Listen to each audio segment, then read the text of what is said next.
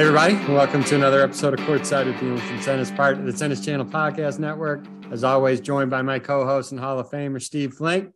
It's what we usually do after these slams, Steve. The first slam of 2023 is over. Before we get into that, I think one point I really want to highlight, and I want to hear your thoughts on it as well.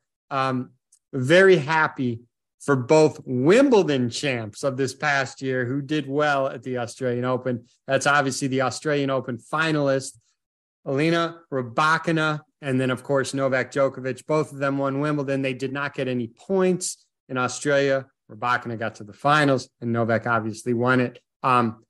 Very happy for them because obviously they deserve some points. I know there was some other things out there. Certain players couldn't play, but to win Wimbledon and not get any points, you know, it was nice to see them get rewarded for doing so well down in Australia. Yeah, a couple of quick points. I couldn't agree more, David. A couple of quick points on that. Number one, we discussed this, but I want to just reaffirm what I said at the time, and I think you essentially agreed that Wimbledon was, and they remain in a very tough, awkward predicament, and it was a hard choice to make. They didn't like it. Banning the Russians and Belarusians. They didn't like being in the position of banning any players, but they felt, given the world situation, that they had to do it. I thought it was wrong that the WTA and ATP took those points away. And I think it skewed the rankings. And we talked about that. Novak, she would have finished, Rybakina would have finished much higher in the rankings last year. And Novak would have been on Carlos's heels for number one in the world, just behind. So that your point is well taken. And just think, the other point I'd like to make is just imagine Djokovic would be way ahead of the pack right now instead of narrowly ahead of Carlos in the rankings had he been given the 2,000 points for Wimbledon. Be that as it may, it is a great thing. And they both had tremendous Australian Opens. Rybakina getting to the final and coming very close, won the first set against Sabalenka. And then Novak, of course, going all the way and taking the title at the cost of one set in 7 matches. Yeah, let's talk about the Sabalenka Rybakina match, because that was high level, very high level. 6-4 in the third for Sabalenka. The one thing that I noticed, 17 aces for Sabalenka, someone who has, you know, in history has had horrible problems with her serve, only 7 double faults. Well, that's the key. You just struck the key right there, David. If you can serve 17 aces, if you serve 14 or 15 doubles, it kind of nullifies it. This was a very good ratio. And yes, a couple of nervous moments. She opened the match with a double fault in the very first point of the match. She double faulted a couple more times when she lost her serve at 4, all in the first set. There were moments when the doubles cost her, but she was so composed and she get her rhythm back. And it ended up being quite a serving day for her, because after the 2 breaks in the first set against her, she didn't lose serve in the second or third sets and came through in the clutch from break point down in a 4-deuce game to close it out. You're so right, David. High quality match. Mary Jo Fernandez made the comment that it reminded her of a men's match. That sometimes that's not politically correct to say that. I once got in trouble on Twitter for saying that, but what people don't understand is that's a compliment, meaning that it was a servers contest, that the women's tennis, the best women players tend to be better known for their returns, and they serve well, but you tend to get a fair amount of service breaks, which differentiates the men's and women's games. This one was really fascinating because there were 3 breaks in the opening set, and Rybakina got the second break that she needed to win that first set, and then Sabalenka got 1 break in the second, 1 break in the third, and protected the break each time and served her way through to the title. And I thought it was refreshing. I thought it was great to watch. And I think they're both going to have tremendous seasons in 2023. Rybakina will be a threat again at Wimbledon. Sabalenka and elsewhere, but Sabalenka definitely everywhere. She's a highly underrated clay court player, as you know. So she could be right in the thick of things at all the remaining majors. So it sets up an exciting season for the women.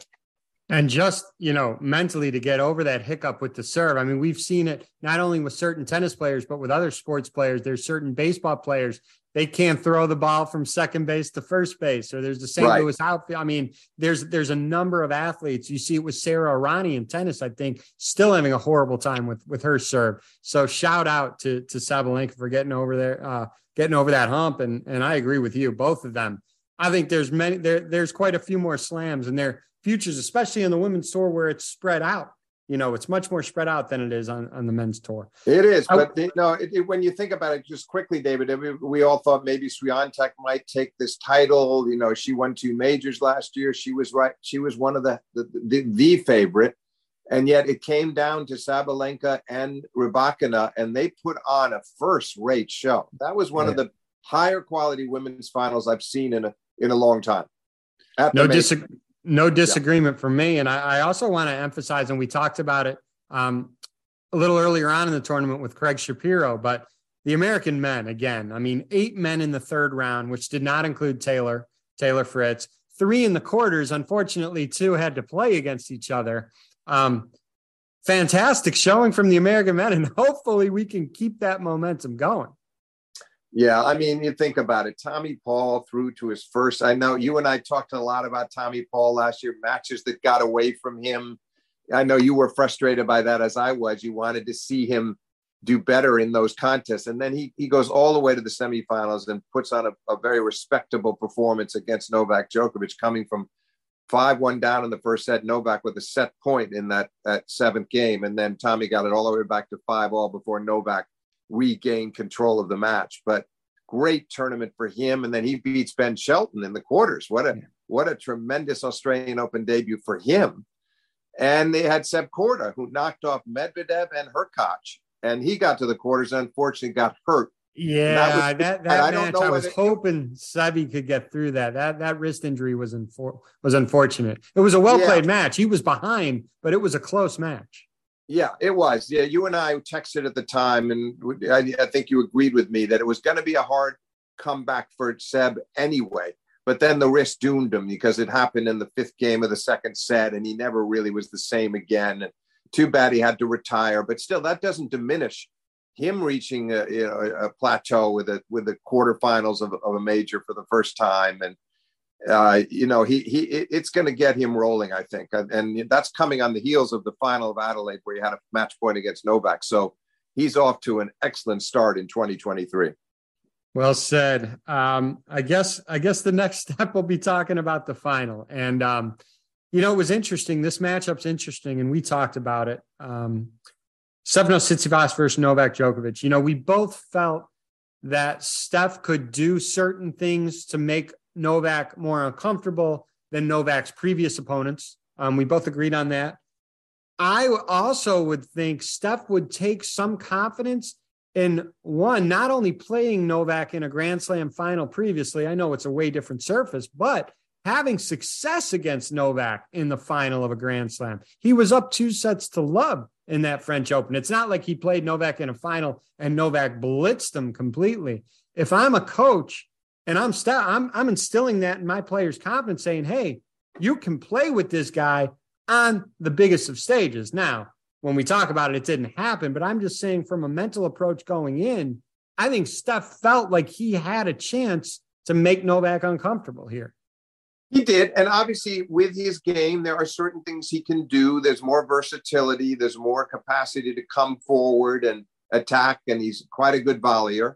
His serve is highly underrated. Djokovic broke him 2 times in 3 sets, as well as he returned 2 breaks in 3 sets.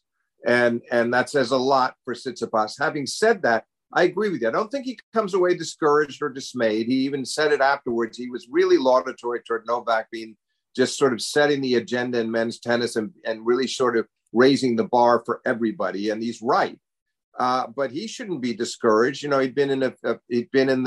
This is a guy that, of course, had beaten Roger in 19 in the Australian on his way to the semis, came back from 2 sets down against Rafa a couple of years ago to get to the semis again. Medvedev knocked him off in a couple of semis, and Rafa beat him the first time he was in the semis. But this was a breakthrough. He's into his 2nd Grand Slam final, his first in Australia. And I think he took the loss, David, in the right light, because that was also a high quality match. Stefanos was a bit apprehensive in the first set, and Novak jumped on him and got that early break. And Djokovic only lost 5 points in 5 service games in the first set. But then Tsitsipas had his opportunity, David, late in the second, a set point on Novak's serve in the 10th game.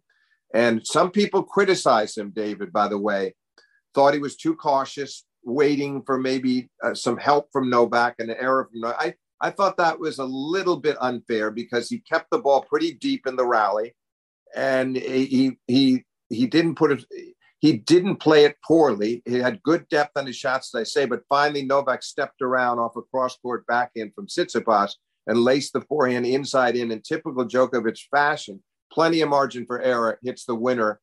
Let me just jump in on that. I'm so glad you said that because, and I agree, it was a long rally. It was a neutral rally. I agree. It was a good neutral rally.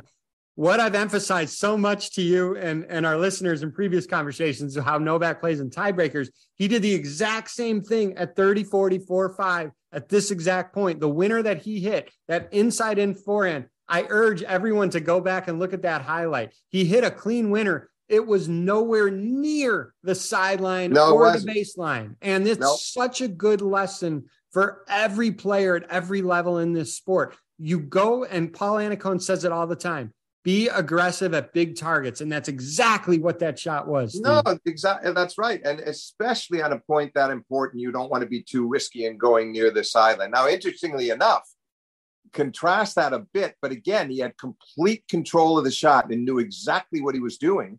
Was match point at 6-5, the tiebreak in the third set. They're having what looks like a pretty neutral rally. Novak steps around, hits a forehand inside in very near the sideline, but beautifully controlled, not dangerous, and kept it fairly low and had Tsitsipas on the stretch, and Stefanos missed a forehand cross court. The match was over. So he knows how close to the lines. He knows how to measure his shots, and even on that one, he didn't try to hit it that hard, but his placement was perfect. And he's just it's uncanny what a great match player Djokovic is. Yeah, I want to go because we stress how great it was, especially a tiebreak player Novak is. And that second set tiebreaker was a little odd for Novak, right? He goes up 4-1. We're like, okay, he's in control. And then he loses both points on his serve.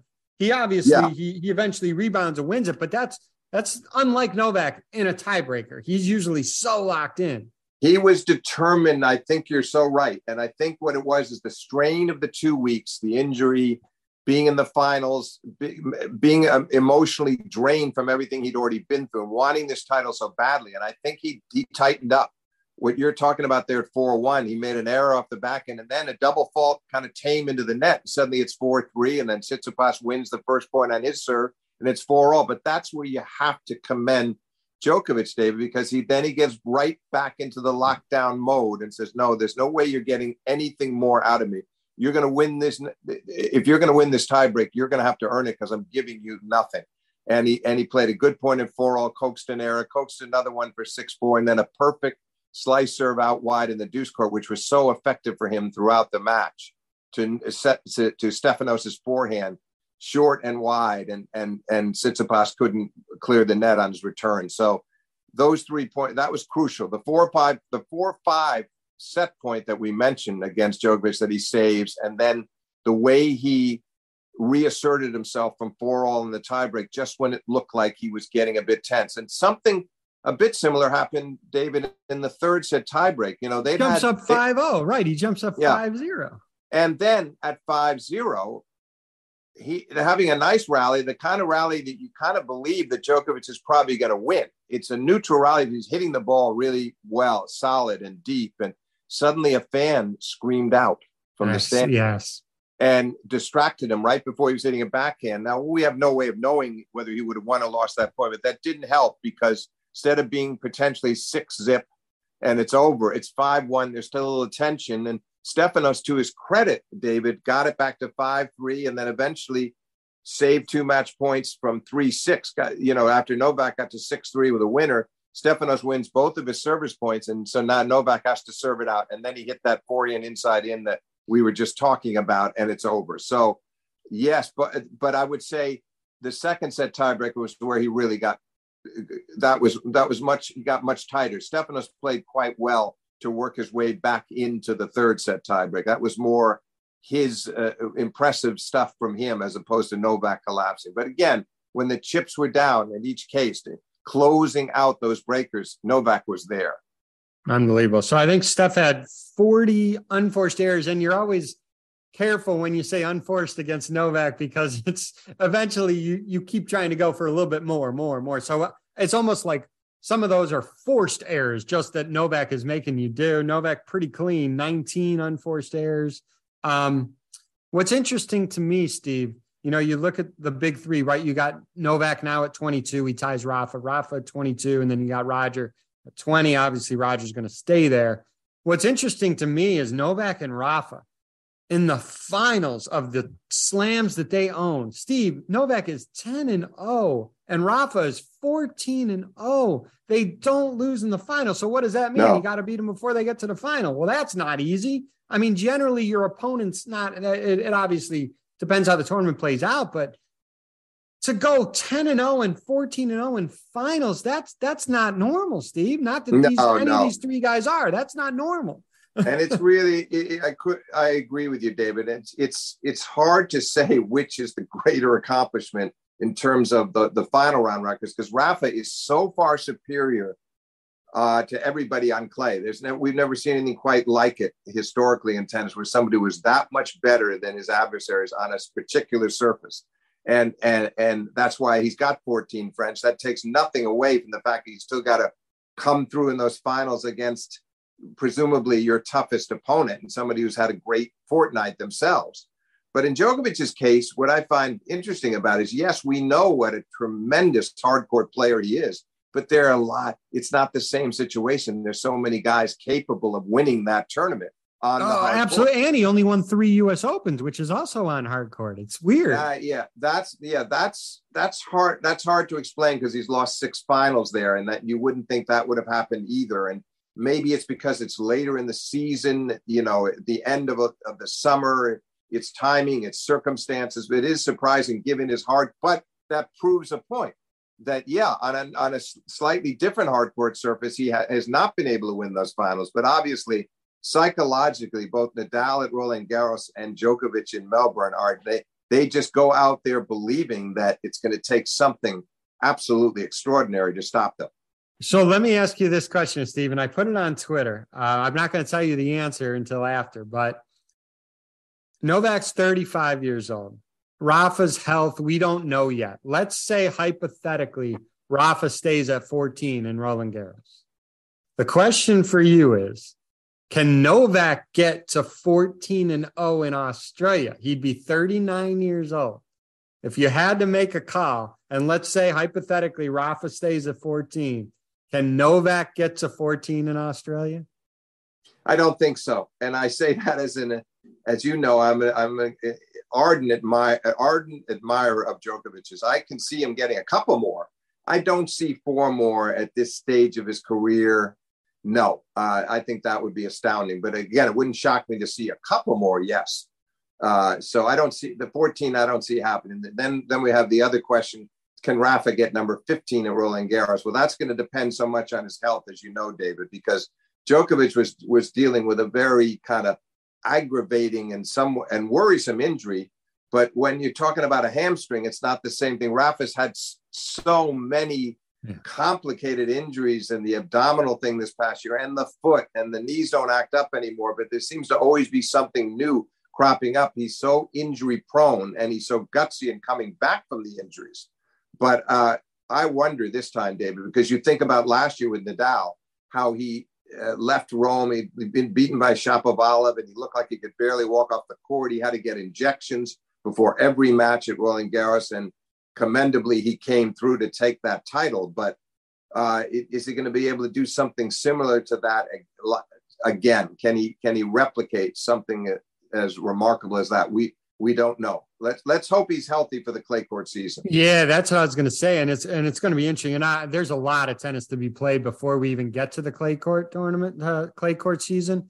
But if he's not 100%, and let's say Rafa doesn't win, and let's say Novak does win the French, he'll have a 1 slam lead. But I think everyone will view that as a little bit bigger than just a 1 slam lead because he's so good at Wimbledon. and then there's the US Open. And again, we just don't know with Rafa's health.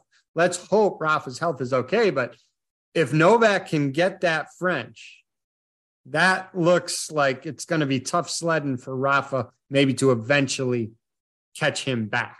Yeah, we're in accord on that. I mean, just looking over the years, yes, he's lost some heartbreakers to Rafa. He's also beaten him a couple of times on that court, which is remarkable, including 2 years ago when in the semis, before he came back against Tsitsipas in the final, Novak came from a set down to beat Rafa in that epic semifinal that they had. He's the second best clay court player in the world, and I believe that firmly. And listen, it's not inconceivable that and let's hope that if Rafa's healthy and they go to Paris, because Rafa's down to 6 in the rankings right now, let's just hope that they don't end up in a quarter again. Last year they had to play in the quarters. That was a shame. 2 years ago, a semi. That was also unfortunate. Maybe they can end up in opposite halves with some good fortune, because wouldn't it be outstanding to see them clash, have a final round clash again in Roland Garros with both playing well? Because I think Novak would have a very good shot. Obviously, going in, Rafa has to always be favored on that court, but Novak knows what he can do. I mean, even last year when Novak was a little up and down in that match, is sporadically brilliant, but sporadically off his game at times too, while Rafa was solid throughout. Novak was up 5-2 in the fourth set and had a couple of set points on his serve at 5-3 to take it to 5. So, I mean, they've had some wonderful matches at Roland Garros over the years. My hope is we get to see them in the finals this year. There's one player that we haven't talked about, and because he was injured in Australia, but there's one player that we hope may be able to enter the picture and maybe interrupt that rivalry, and that's young Carlos Alcaraz. We forget how great a clay court player he is, because his one slam, he won the US Open, but we all know how great a clay court player he is. Let's hope he gets healthy. He may have something to say about this rivalry. He will have something to say. And again, if you want me to pursue that scenario just slightly deeper, let's have Carlos meet either Novak or Rafa and have a 5-set semifinal. May the better man win. But yes, he will. And conceivably, that's when he's going to start playing his best tennis. He's coming back. You know, he had to miss the Australian, so who knows how well he'll play on the hard courts. But I have a feeling by the time the clay season starts, that's when we're going to see the best of Carlos.